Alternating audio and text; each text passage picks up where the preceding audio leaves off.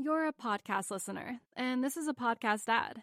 Reach great listeners like yourself with podcast advertising from Libsyn Ads. Choose from hundreds of top podcasts offering host endorsements, or run a reproduced ad like this one across thousands of shows to reach your target audience with Libsyn Ads. Go to libsynads.com now. That's LIBSYN ads.com.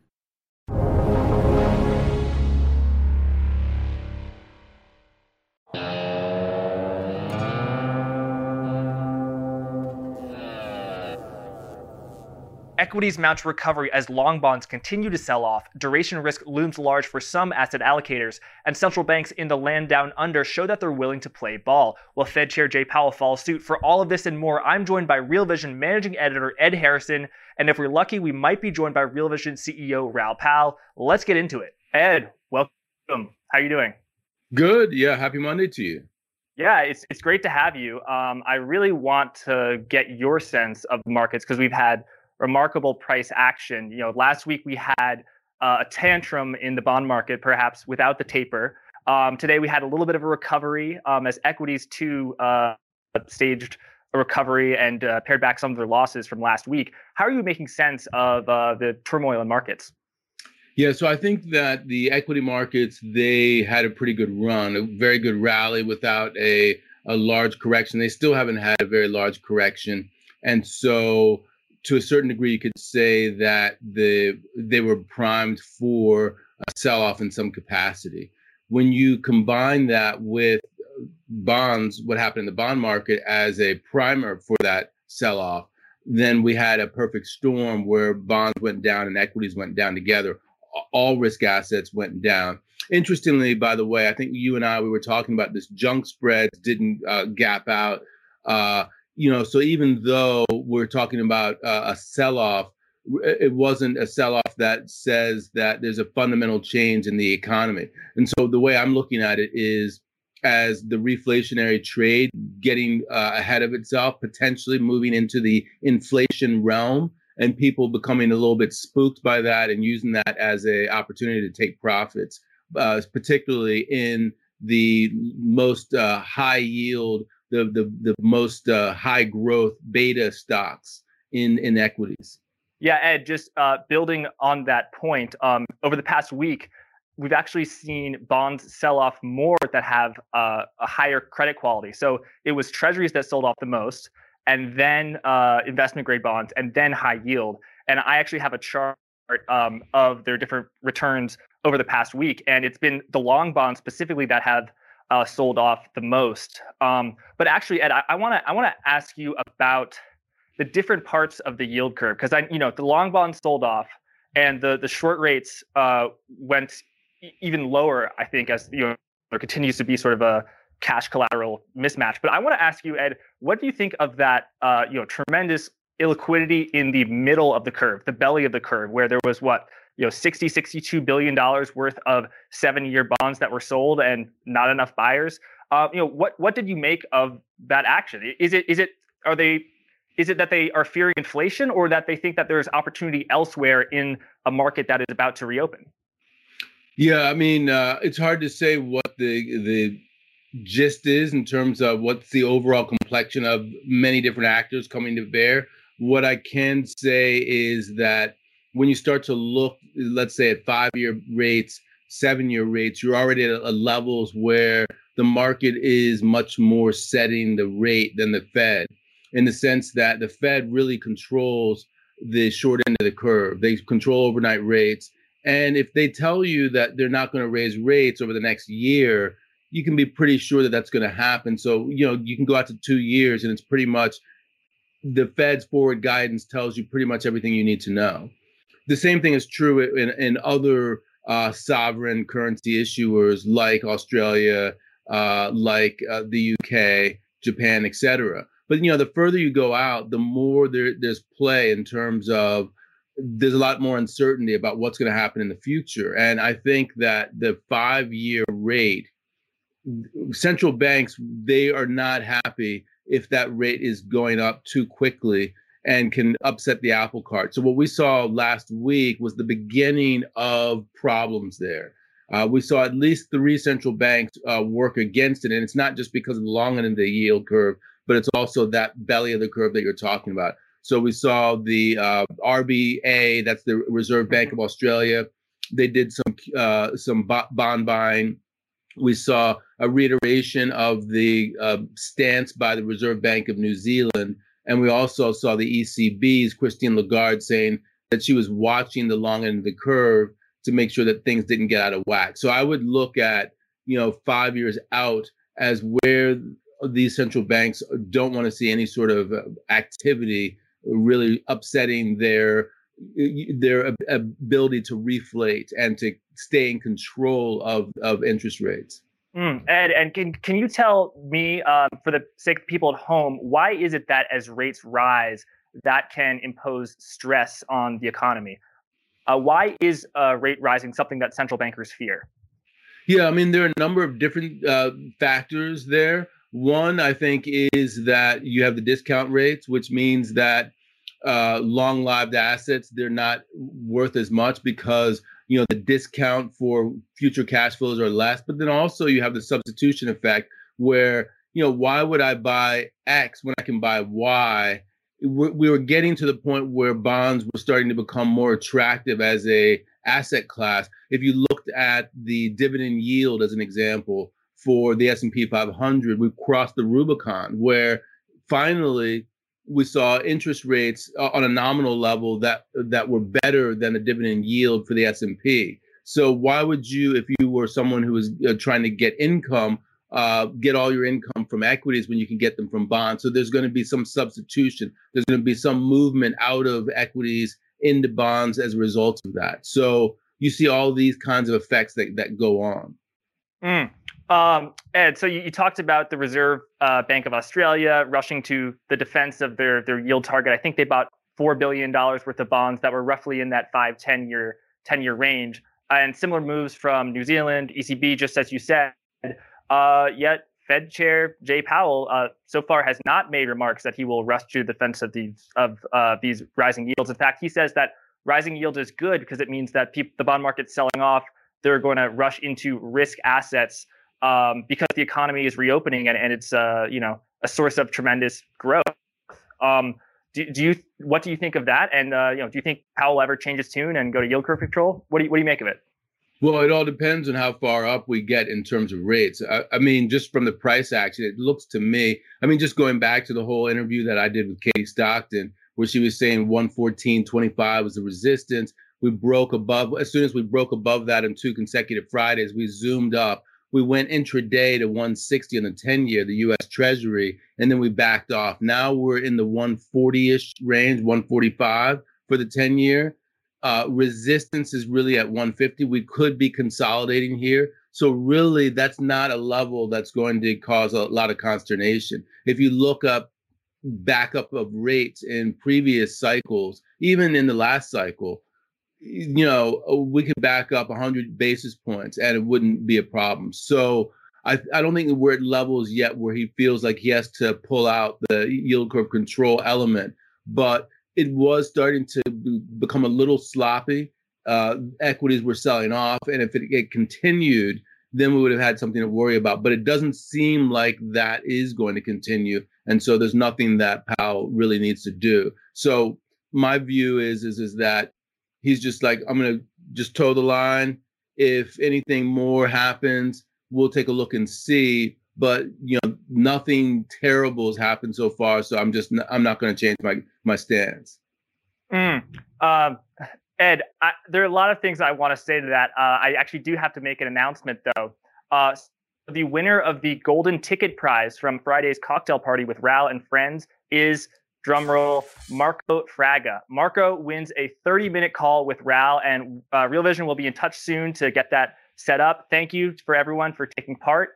And I hope you had fun. So, Ed, it looks like Marco won the golden ticket. But I think, Ed, it's possible that we actually won the golden ticket as well, because I think Raul is coming on this call very soon. Yeah, that would be great. Let's bring him in there then. Raul, welcome to the RVDB today. It's a Monday. I'm not normally here on a Monday, but it's good to be here. Yeah, I was talking to Jack just now. he was picking my brain about what was going on in the markets. A lot of volatility last week. I wanted to get your view because I was talking about, I mean, I obviously look at things from a credit perspective. I'm talking about bonds leading. What are you seeing right now? I think you're right. Bonds are leading. I think there's a couple of things going on. One is there's that key trend line that the S&P keeps bouncing off. I think it's also a moving average, I think. And that's the point where we kind of know that this massively overpositioned market could unravel if it breaks. And every time it gets there, it doesn't break. So we've been kind of fighting with this for a while. And I've just written Global Macro Investor this weekend talking about that risk. The risk hasn't gone away. The speculative positioning is massive. And looked like bonds were tapping the equity market on the shoulder saying, maybe getting a little bit overexcited here, guys. Okay, interesting. And that mechanism is still there. The other one people aren't talking about is the dollar. We need to be careful the dollar doesn't go up too fast, because if it does, that's the other one that can knock the equity market over. But what we do know is things haven't changed with the central bank, because we're kind of getting the idea, we've seen it out of Australia today, which is that the central banks are going to start pegging the yield curves. This is very early in the cycle to be doing that, but they're going to tell you yield curves are not going up, and the long end is not going up because we cannot snuff out this recovery. Because if financial conditions tighten, it's game over. So I think we're going to start to see more noises. The ECB's implicitly doing it. The Australians are explicitly doing it. And my guess is others are going to do a mix of the two. So let's wait and see. We've got a bunch of Fed speakers this week. Going to be really interesting. Now, what does it mean if they do? What it means is the Fed is there saying, I'll buy any bonds at, let's say, 140 basis points, or whatever number they choose. So if that's the case, their balance sheet's going to go this. Also, the sellers of bonds are going to be releasing cash. So if you're an insurance company or a pension plan, you've now released cash, or if you're a bank, where does that cash go? Well, guess what? It goes back into the equity market again, and we keep recycling this bloody quantitative easing loop of credit pushing, the credit markets then via the Fed pushing asset prices higher and higher and higher. So, look, I think that's the game we're in. There is a break point. Something can happen where it could be the dollar when everyone's looking at rates, and it could be the dollar. So everyone needs to keep their eye on all of these. Those are the three things. Yes, there's geopolitics. I tend to discount them. It's the dollar, it's bonds, it's equities. What's the movement of all of those three? And we'll see how it plays out. You're a podcast listener, and this is a podcast ad. Reach great listeners like yourself with podcast advertising from Libsyn Ads. Choose from hundreds of top podcasts offering host endorsements, or run a reproduced ad like this one across thousands of shows to reach your target audience with Libsyn Ads. Go to libsynads.com now. That's LIBSYN ads.com. Yeah, good framework. And Jack, I know you had a question for Raoul, not related to rates and equities, but commodities more so, and emerging markets.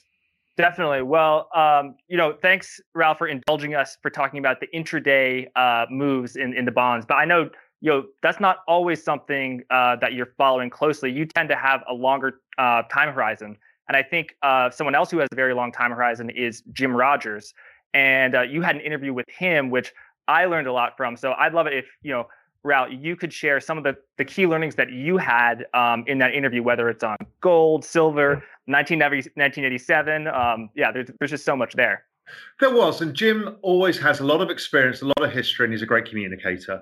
So it's always a pleasure to catch up with him. Jim, what I wanted to really pick Jim's mind on is the risks of markets. Now, as we know, Jim has been for a long time somebody who's bearish on developed markets.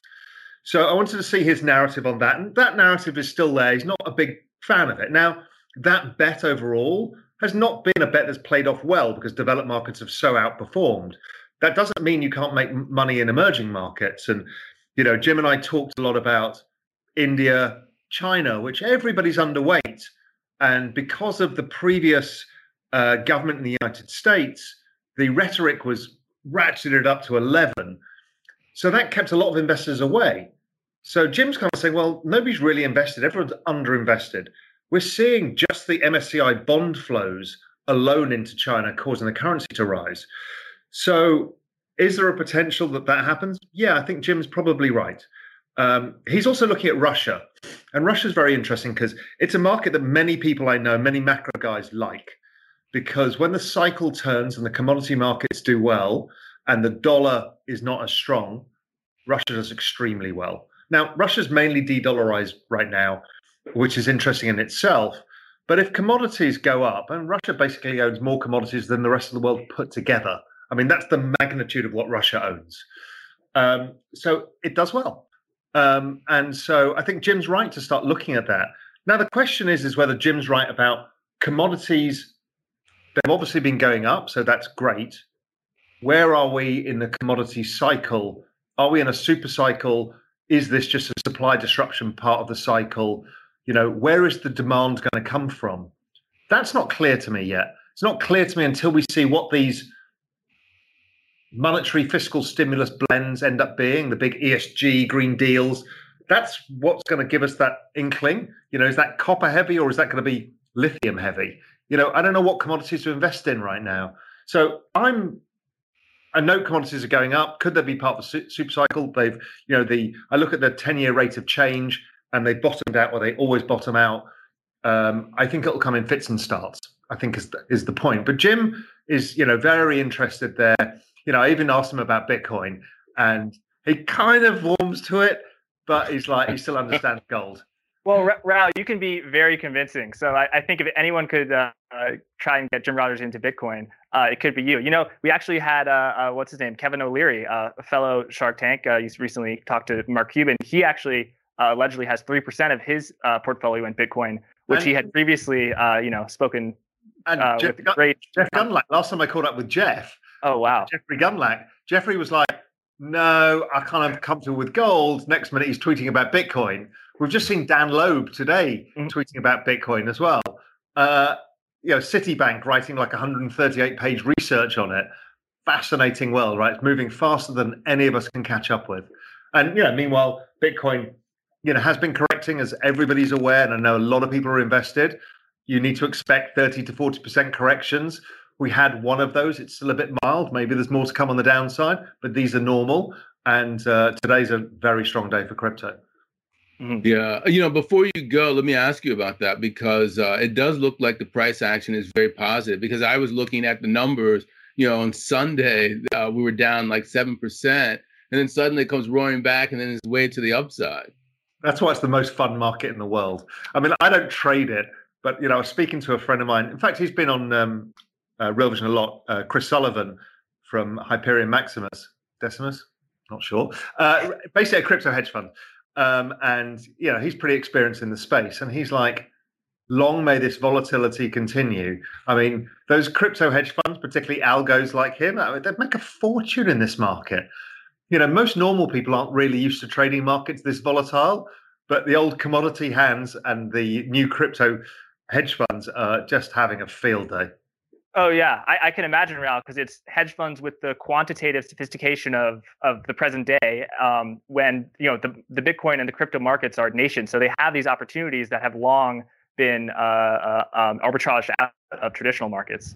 Yeah, exactly. Hyperion Decimus is the name. But yes, and I spoke today on the crypto platform to Jeff Dorman, Ari Paul, and Joey Krug, all investing in this space, all running hedge funds in this space, all with different strategies. The sheer alpha in the space I've never seen in my entire career. It's not even the alpha of the glory days of the 80s in hedge funds when George Soros was making 30, 40, 50% a year. These guys are knocking the ball out of the park with 200, 300% a year returns. It's amazing. Now, those returns won't be stable. They will have, large downdrafts as well, but the alpha in the space is just sucking everybody in. Because meanwhile, bond yields are pegged, currencies are basically pegged. Where do you make money? Mm-hmm. Good point. The death of macro, as I call that. Wow. Raoul, there's one more moment from your interview with Jim, which is where, you talked to Felix Zulauf about 1987. He was thought that there are a lot of parallels to the present day. You asked that of Jim Rogers, and he had a very funny answer. He actually said, oh, yeah, I was short the market prior to 1987, and Black Monday was on my birthday. That was one of my all-time favorite Real Vision moments. Yeah, I didn't realize that. I hadn't heard that story before. But yes, look, there are a lot of 1987 parallels. You know, Felix's point was, I was explaining, and I've explained to people there's a risk right now because of the setup. Again, it's just bounced off that risk thing. Maybe the risk stops. Maybe the Fed stopped the yield curve rising. That'll reduce the risk again. Felix's view is it's probably coming later in the year. And that would not be an economic event. It's just a markets event, just because everybody is positioned so one way. So you need to be careful of it. But for me, I'm just using that as an opportunity to say, how can I get long emerging markets? How can I buy the things that I really want to buy? How can I get hold of Reliance Industries in India that keeps going up in a straight line or stuff like that? When can I feel comfortable? Maybe this will bring it. We'll have to wait and see. Yeah, Raoul, always great getting your thoughts. I know you've been a regular contributor to the Daily Briefing on Friday. Hopefully, perhaps this could be a new trend of 5-10 minute appearance by the Real Vision CEO on the Daily Briefing on one of the weekdays. I'm always happy. Obviously, I'm here to support Real Vision. I do what you need. Thanks, I like that. Thanks All right. so much, Raoul. Thanks, guys. Ed and I are going to geek out on bonds now. Talk soon. Wow. Great to have Raoul, right? Yeah, 100%. And, I think it was interesting when he was talking about Felix Zulauf. That was the last comment that he made. I was thinking about that. What I'm thinking about is how cycles in the market or downdrafts dovetail or don't with recessions. And it sounds like, a lot of people are positioned on one side. If you think 1987 or a big downdraft doesn't necessarily mean that the economy has to tank or that it's because the economy is about to tank. It just means that, this is a massive selling. It'll be interesting to see how that works out. Absolutely. You don't need the economy to tank for the market to tank. And likewise, you don't need the market to tank for the economy to tank. I think this is somewhat of a gilded recession that we've had over the past year where the quarter over quarter growth is apocalyptic. Maybe I'm being a little dramatic, but the market, keeps on chugging along. Ed, I want to ask you about duration, because I know this is something, you're a bond guy. You've had your eye on this for a long time. David Rosenberg's talked about this. Basically, when yields were so low, bond market managers went out further on the risk curve, but they also went out further on the yield curve in terms of just duration. So they were buying, Apple bonds that matured in 2061. And the ultimate example of that is the 100-year bond from Austria. How are you thinking about how duration has impacted these asset classes? And I'm thinking of treasuries, but also investment grade and high yield. Yeah, it is interesting. I think it's about reinvestment risk to a certain degree. A lot of people, they talk about how could you invest in Argentina for 100 years? That's ridiculous. They're going to default. But when you look at where the cash flows are coming, so much of the cash flow is coming from the coupons in the beginning that really duration wise, it may not be as terrible as you think. You're not really investing for 100 years. So what do I think? Right now, I'm thinking about the correlation between equities and bonds in terms of if we reach the end of the cycle and then we start to rise again, what does that mean for equities? I think that if you look at 30-year strips, they've outperformed the equity markets over this entire bull market cycle. So if you take that and you look at it from the other side, you see rates going up. I still feel as if that's going to be a headwind for equities. So to the degree that we're near the bottom of the cycle and we start to rise, that's going to keep your return somewhat capped over the next 5, 7, 10 years. That's how I'm thinking about it. You're a podcast listener, and this is a podcast ad. Reach great listeners like yourself with podcast advertising from Libsyn Ads. Choose from hundreds of top podcasts offering host endorsements, or run a reproduced ad like this one across thousands of shows to reach your target audience with Libsyn Ads. Go to libsynads.com now. That's LIBSYN ads.com. That's interesting. What you said about the duration and reinvestment risk, that makes me think about the duration that is different across the fixed income spectrum. So I think the average duration of the U.S. investment grade market is about 7-8 years, whereas for high yield it's only 5.5.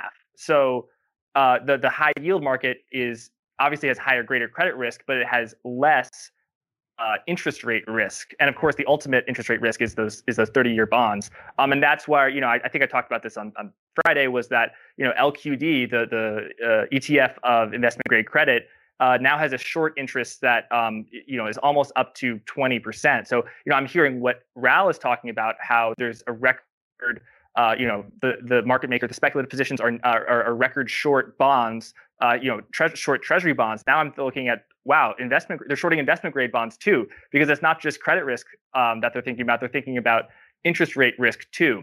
But Ed, you mentioned something, which is the correlation between equities and the treasury market. And I think, if you're a casual observer of the market and you'll see the stocks are up, that generally means that and then you check the bonds, you'll generally see that bonds sold off. Likewise, the stock market, it collapsed today. Oh, bond yields fell as well, meaning the bonds rallied. So they're inversely correlated typically. But what we saw last week was that the long bonds sold off, and then the belly of the curve, the carnage there was extreme, as you know. But then the money, it didn't flow into stocks. It just stayed on the sidelines, and the stocks, they declined too. So what do you make of the fact that stocks and bonds sold off last week? Is that significant, or am I just seeing things? I'm looking at it in terms of flow versus fundamentals, in that maybe over a shorter period of time, there's a flow effect where you're redistributing your money, you're reallocating your assets. But if you think about why equities went up over the duration of the cratering of yields over this past cycle, it seems like equities are going up in line with bonds. Bond prices are going up, bond yields are going down, so equity prices are going up as well.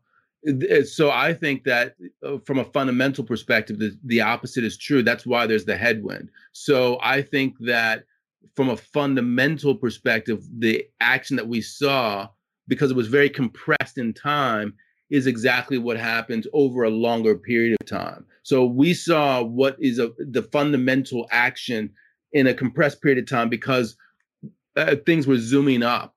But over the longer period of time, if you get from 0.5% and you go up to 3.5% on the long bond, that's going to compress your potential returns in your equity portfolio, because your duration is a problem. Right. And I just want to quickly correct myself. I said that the average duration for U.S. high yield was 5.5 years. It's actually 3.5 years. I misread that on my note. But Ed, as we close, what can you succinctly describe your framework for what you think is going to happen? Because last week we had that bloodbath in the belly of the curve, that 7-year, the 5 to 10 range. I think next week it's 10-year bonds that are on sale. That's March 10th, and March 11th, the 30s are going on sale. We're having a lot of supply coming to the market. Do you think that the marginal buyer is going to be there? Yeah, I think that this we have a test of this 150 level. I really do now believe that the 150 level is a point of resistance, and that it's getting over that hump for the 10-year at 150 that is going to galvanize the market to move higher. We fell below that. We're still below that right now as we're taping this. But if we get above that and then consolidate over a period of time, let's give it the 2 consecutive Fridays close, then I think the next level up is 175, maybe even 2%. And it's at that point that you might see the Fed change their tune. Anything that's close to 2%, coming all the way back from 50 basis points, or even, think about 90 basis points at the beginning of the year, that's a considerable move. I think that's enough that it will draw the Fed to, not just jawbone, but to talk about action that they're going to take. Mm-hmm. And Ed, do you think that that's really interesting what you said? Do you think that before the Fed steps in, if rates are so high, will that drag down the big, growthy, high-flying tech names? The gravity metaphor, because they've been on Mars for so long, the metaphor that people in the comments seem to like. Yeah, I mean, it's your guess is as good as mine, because we've been talking about this, you and I and other people on the RVDB for a while, and it crystallized. It came to fruition. We've been saying that it's about the pace of the move up as well as the level. And what we saw is that the pace of the move up last week was so abrupt that it destabilized equities. So I think that that's kind of how I'm looking at it. I don't have a specific level in mind. It's hard to say, but I think that if we see something like we saw, that pace, we're going to get some more volatility. Right. Ed, we're going to have to leave it there. I have a lot more questions for you, because I think you make such compelling arguments for why rates will probably continue to rise in the short term.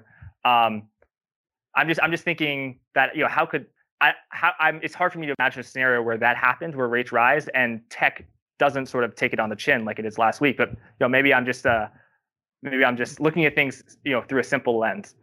Well, let me finish it off by saying that I'm still thinking about Hari Krishnan's his mode of saying buy protection when it's cheap. And when you talked about everyone getting into LQD and shorting LQD, to me, that tells me that that's a crowded trade, that it's the opposite trade that is more interesting. I always talk about the crash up in yields and the crash down. So when you talk about tech, a tech wreck, that's sort of on my mind is that now we have to be thinking about positioning on the other way, because this trade could get crowded at some point. And if it is, then it will be cheaper to buy protection on the other side. Absolutely. And a question of whether you're right or I'm right, or what happens with tech, whether it's a good trade to buy a put option on a basket of growth names or a particular individual single name, that all depends on the price you're getting, which is the implied volatility. So yeah, as always, do your own homework before taking a position. Thanks, Ed. It's been great as always. Oh yeah, you bet, Jack.